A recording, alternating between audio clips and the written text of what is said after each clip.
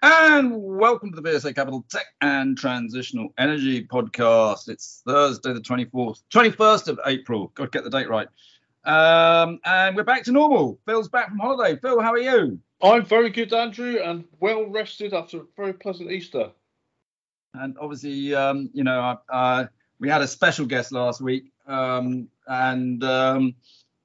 think our listener numbers went up. Did they? So you've got a bit of a challenge, Phil, today. You've got to actually, really get some interesting stuff out so that people want to listen to you as well. Right, thank you for that. I will do my best, Andrew.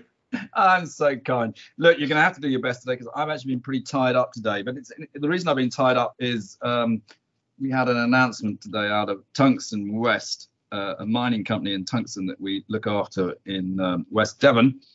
But some of it is quite important because basically their issues are, and this is going to hit every company in the market, and it's things we've been discussing on this podcast before, but their issues are that their costs are going through the roof, energy costs in particular, but it's across the board, and there is across the whole market this massive increase in costs for so many companies, and yet the consumer is being squeezed on the other side. I mean, a lot of people will be getting their April pay packets fairly soon, yourself included, Phil.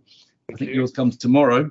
And you may get a little bit of a shock, dare I say it, because the national insurance hike kicks in, tax codes change, and people's pay packet is going to be a lot smaller. And yet we've seen, food prices potentially up 37%. We know energy prices have virtually doubled. This is going to, unfortunately, I think, throw up some nasty shocks in the market. Now, one of the interesting things about technology is that tech tends to be a people business. Your costs are people, and they're not flying up quite so badly. So technology stocks should actually perform better in this market. Anyway, that's my sort of little intro, for want of a better word. I'm sure you don't disagree with me. Phil, anything else you want to put? Any more petrol you want to put on that fire? Well, what I would do, Procter & Gamble had their results out, and so did Unilever. And it was interesting to see that for both of them, excuse me, I mean, they're seeing sales growth, and they're seeing it despite price rises in the market to accommodate some of these increases in costs for them, which I thought was quite interesting. So in inflation, they're big providers of consumer products, both Procter & Gamble and Unilever. So passing on price rises, but still, products proving to be sticky. And I think for consumer products, it's the old strength of the brands that's going to be important in an inflationary environment and how consumers spend. So yeah, that's my one comment on that. No, I don't disagree with you that a strong brand will always, be attractive. But I think to a certain extent, both those results are backwards looking. Oh, they are. No one quite knows what the future is. And basically the future starts tomorrow at the end of April as people get their pay packets. So I'm afraid I see a lot of bloodshed coming forward. And I think a lot of them, certain stocks in the market, people have thought, oh, no, they're doing fine. They're not struggling. It's all fine. It's fine. No, it's not all fine. It's bloody awful out there. Watch out for the next 6 months. Let's just hope and it is a transitionary thing. I think is all one can hope. And that actually, inflation and costs do come whizzing back. But, it'll take time. We're yet to see. And look, it's not easy out there. One of the bits of news certainly I picked up this week, which fascinated me, was actually that Siemens Gamesa Renewable Energy basically had a huge profits warning out there. Not a surprise. They've had about 4 already this year. They had to sell off their European wind farms to SSE, which I think was a great move, by the way, by SSE. But, there's a business you'd think renewable energy, transitional energy should be booming. But it's not, they've obviously got their own internal issues. There's been a lot of management change. But costs are catching people out. When you're building wind farms, there's a hell of a lot of steel you're putting in there. Steel prices have gone through the roof. And yet they're not able to extract an additional price from their end customer. So it hurts badly.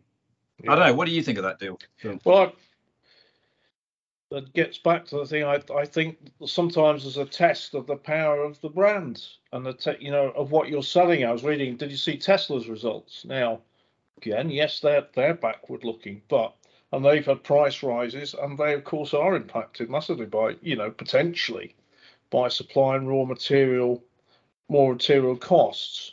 Yet they're managing that all very, very well to get the volumes out that they managed to do in the last quarter. But nonetheless, people were still buying the vehicles. So this really is going to come down to that old thing of pricing power in the market. And that's why you and I, we've been looking at companies and looking at the margins that they make, and why we focus on that, because it's their ability to pass on all of the costs that they're absorbing from whatever reason onto their customer base and yet still sell. So, we'll be focused, as always, on companies that do generate good, strong margins, because it does reflect the real demand for the product. But yeah, it's tough. Oh yeah. Yeah, look, I did obviously test a $3.1 billion, $3.3 billion, sorry, profit, which is about 2.5 billion sterling. Look, I think, and deliveries, by the way, were up 68%, which shows that, the EV revolution really is happening. What I would say there, though, is that one of the reasons that the costs probably aren't hitting people quite so much, it's may only be true in this country, but I don't believe it's totally true in just this country. Of course, in this country, you can basically get a Tesla at half price if you run it through the company. There are such big subsidies. So that obviously helps people wean themselves off, shall we say, keeps the price increases from hurting them quite so much. Yeah. But as you rightly point out, we are entering a very new environment now, where inflation, certainly near term, is sticky and now having its impact. Yeah. Right. So what else have you spotted? I guess let's keep on the sort of theme of economy and inflation. The US, it's US reporting season for first quarter, and absolutely right. This is backward looking, but very recent backward looking. IBM had their results, and very well known for software, its consulting business. And I only realised in IBM, its transactions, so transaction processing, so credit card processing, its technology is used for that. But IBM, this caught my eye. IBM, so their revenues were up 7.7% year on year. And this was strong demand for hybrid cloud, which is like public cloud, and IBM has its solutions, Microsoft, and then private data centers, so hybrid cloud.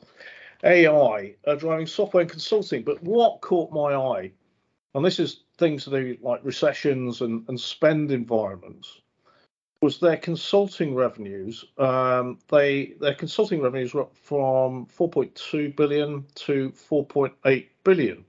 And the margins were up. Well, when the environment's tough, spending environment is sensitive. Things like consulting can get pushed back. So looking at sort of number of these results, Andrew, is quite interesting in terms of economic strength, where spend is actually going on in businesses, and that was quite eye-catching. ASML in chip manufacturing systems, they do what are called lithography systems that set out chip structures, and they're seeing continued very strong semiconductor demand there, and try and fulfill the order book backlogs that they've got. But semiconductors, again, are so widely used. They're used by businesses, they're used in consumer electronics, but they're seeing strong demand. It's kind of watching these results come through, Andrew, and getting a sense for what's actually happening to demand out there in terms of capital spend and operating spend. So I thought that was quite interesting. And there's UK news as well, and we'll get onto that. Yeah, look, I mean, I think the semiconductor space, obviously, is fairly well publicised. It's been a big squeeze. A shortage, prices have been able to be pushed because there is shortage. Basically everything doesn't function nowadays without a semiconductor. But again, my only worry is, think how many semiconductors go into mobile phones. Suddenly you're going to have millions of people who just won't be maybe able to afford to upgrade their phone or even use a phone. It's interesting, wasn't it, that Netflix the first time ever it's seen its subscriber numbers go down. You know, and that's sort of telling you that actually the consumer is being squeezed. And, okay, so what has the consumer been buying that he actually potentially can no longer, you know, decides I can cut that off. I don't need it. Okay, everybody can make their phone probably last another 12 months. I mean, I don't know about you, but I make the phone last for bloody ever. I can't stand changing my phone because I get to work out how to use it and I can get a new one. I don't know how to bloody work the bloody thing. So I think that, you know, I can see that phone demand could go down. PCs, you can make them last a bit longer. You know, an EV car, that's a big decision. You're moving to EV.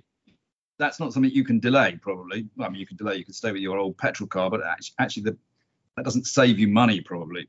So, you know, I can see that consumer electronics, they are a discretionary item to a certain extent.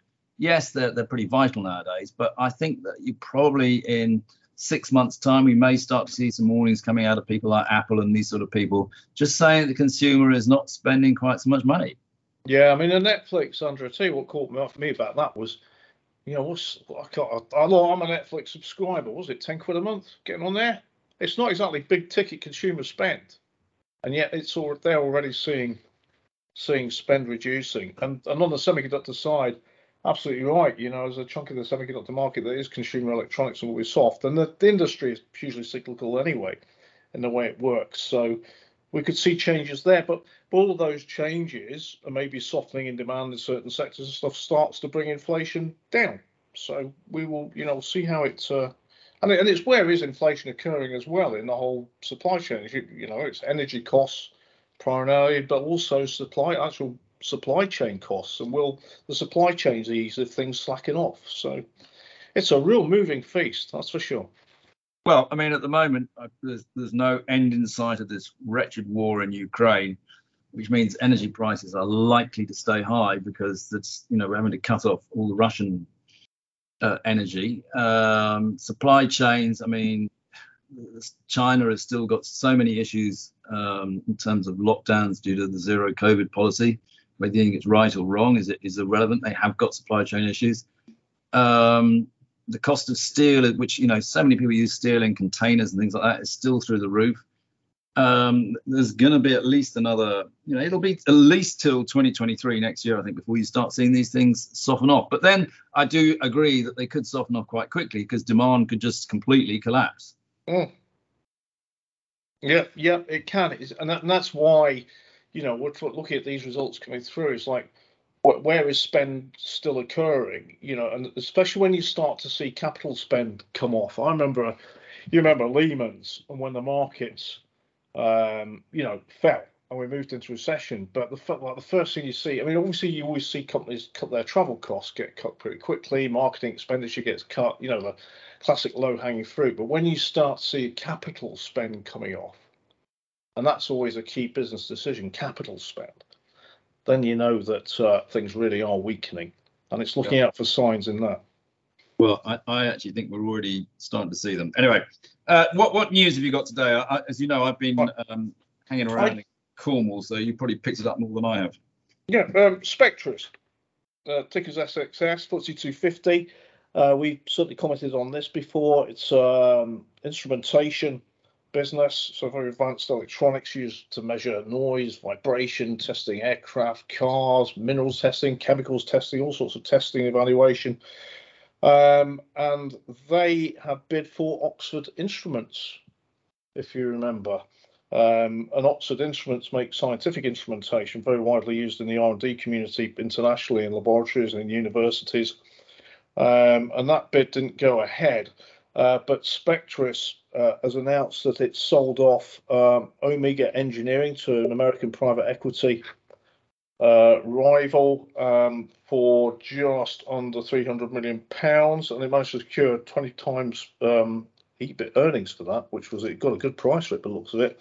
And they're doing a share buyback as well, £300 million share buyback. So Spectris, remember, the new chief executive came in about 2018, 2019, so there's quite a bit of change going on there, and clearly bolstering their balance sheet up. They're tightening up their product range.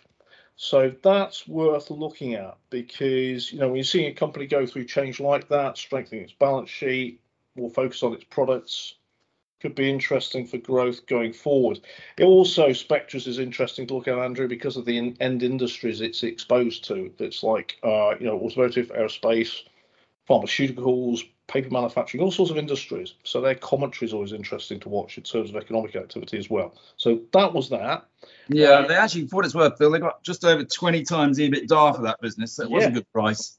But of course, the stock was smacked after the Oxford failure. Right. So yeah, maybe this is a good turning point. Probably time. You're right. Time to look at it. Yep. GB Group. Yes, one my mother owns in her IHT fund, and I have absolutely no idea about it. Well, go on. I'll let you know, Andrew, now, so you can decide what you do with it. GB Group, ticker's GBG. It's 1.5 billion market cap. It's a software company, and their software is used to identify who you are, where you are located, and to prevent fraud. So their software draws on all sorts of sort of external databases, people like Dun & Bradstreet, Experian. They use their data, and they put all of it together, and they can identify, I think from memory, about 4 billion people. They have their locations, where they live, who they are. And are they who they say they are? And why is that important? Because you think of all those times you order things on e-commerce, or you apply for passport, you apply for documentation, bank accounts. It's all about, are you Andrew Monk? Do you live where you say you live? Are you that person? So now, increasingly important as everything is digitized, is online, and e-commerce is growing. And so they had a trading update. And they've said that there's a full-year trading update, and that they're expecting revenue for the year of 242 million, and that their organic growth was expected to be up 10.5%. And so they'd seen a one-off benefit from a US program about a year ago. So it was quite the like-for-like comparables were quite tough. And that was to do, their software was being used in the US Paycheck Protection Program under COVID. But they've also said in this trading update that they're expecting the operating profit margin to be upper end of expectations. So it's quite a strong trading update for them. And their share price had come off as well. Yeah, it came off when all the sort of tech stocks came off, didn't it? Because it was up about 950. I mean, it's had a good bounce today, up 80p, trading at 650 today. But actually, if you look at it over 10 years, it's come up from £1. So it's been a very successful business. It's superb, and it's the sort of company that we should definitely have more of on the UK stock markets. And they raised, part of the reason it came off as well, did a placing of £300 million in November last year to make a very large US acquisition of a US identity verification and fraud business, identity fraud business, and they're acquiring that for about £550 million. So using the stock markets there very wisely to acquire and grow. So yeah, that was a good statement.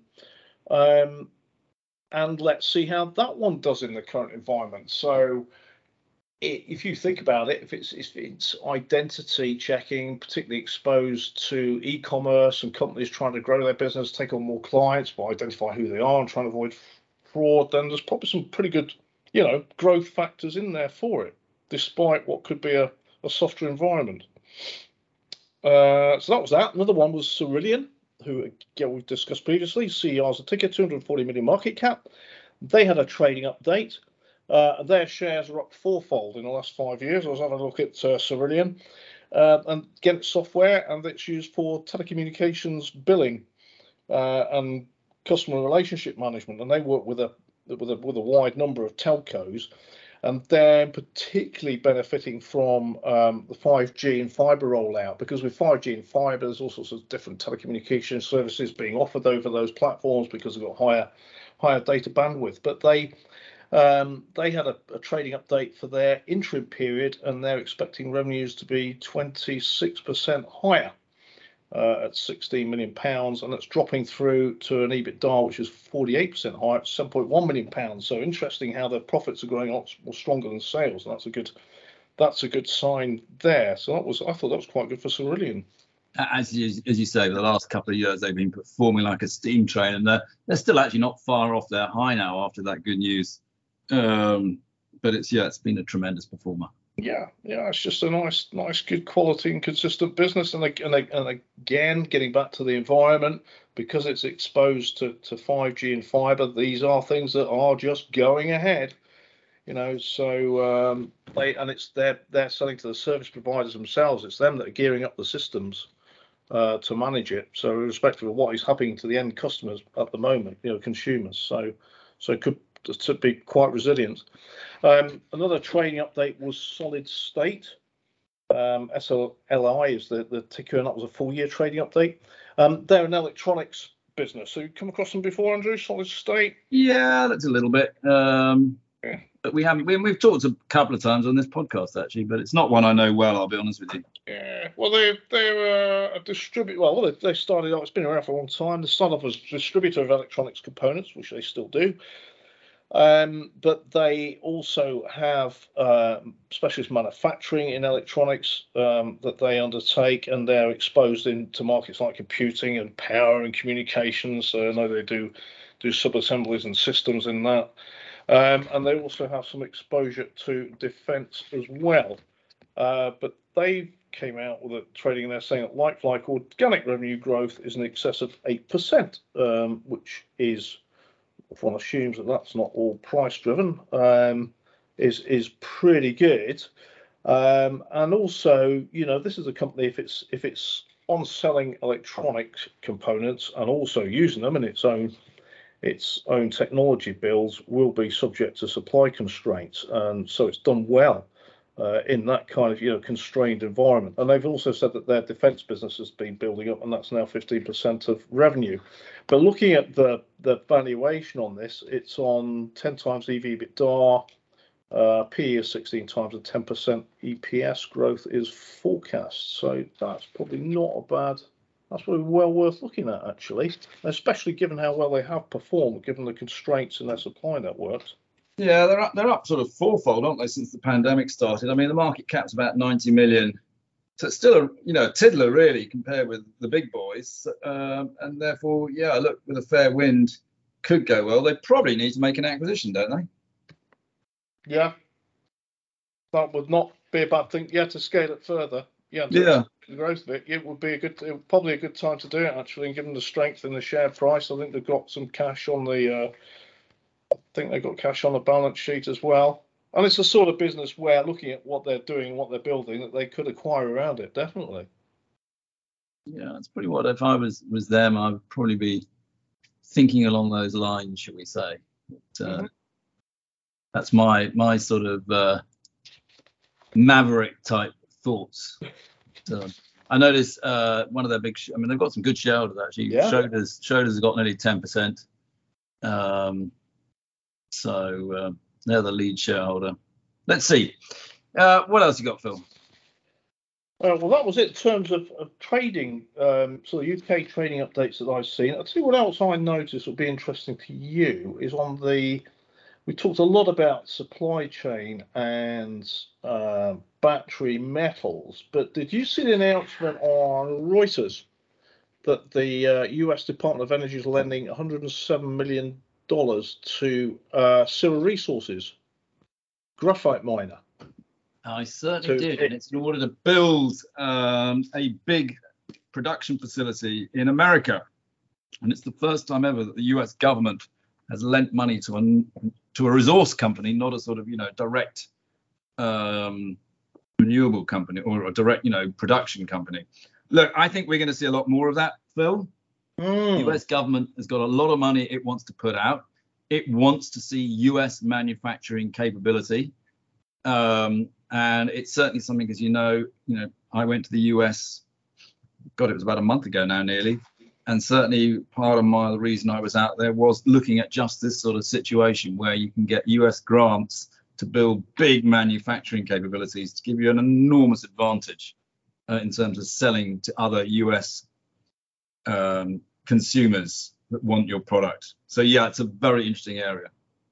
Yeah, I'm intrigued. All my time in the markets and certainly looking at tech and the States, to see that sort of government intervention. I mean, I'm old enough to remember when the Japanese, the MITI, Ministry of Information and Technology, and they saw the US dominating the microprocessor markets in semiconductors, and they put money in directly to build their internal capability. And to see the US doing this is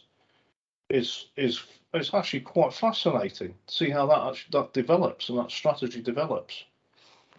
I think you'll see more of it. And I mean, the other thing you're probably going to see more and more of, which I know is something that you pointed out to me, Phil, you might want to elaborate on more, but I see that Apple are talking a lot about the fact they're now using up to 20% of recycled materials in its products, which, if you start increasing that, again, will have an impact on some of the people who are producing these materials, and one probably should be aware of it. But it was interesting. It's recycling gold, it's recycling cobalt, all sorts of things that you maybe didn't think of. And it's doing it with robots, isn't it?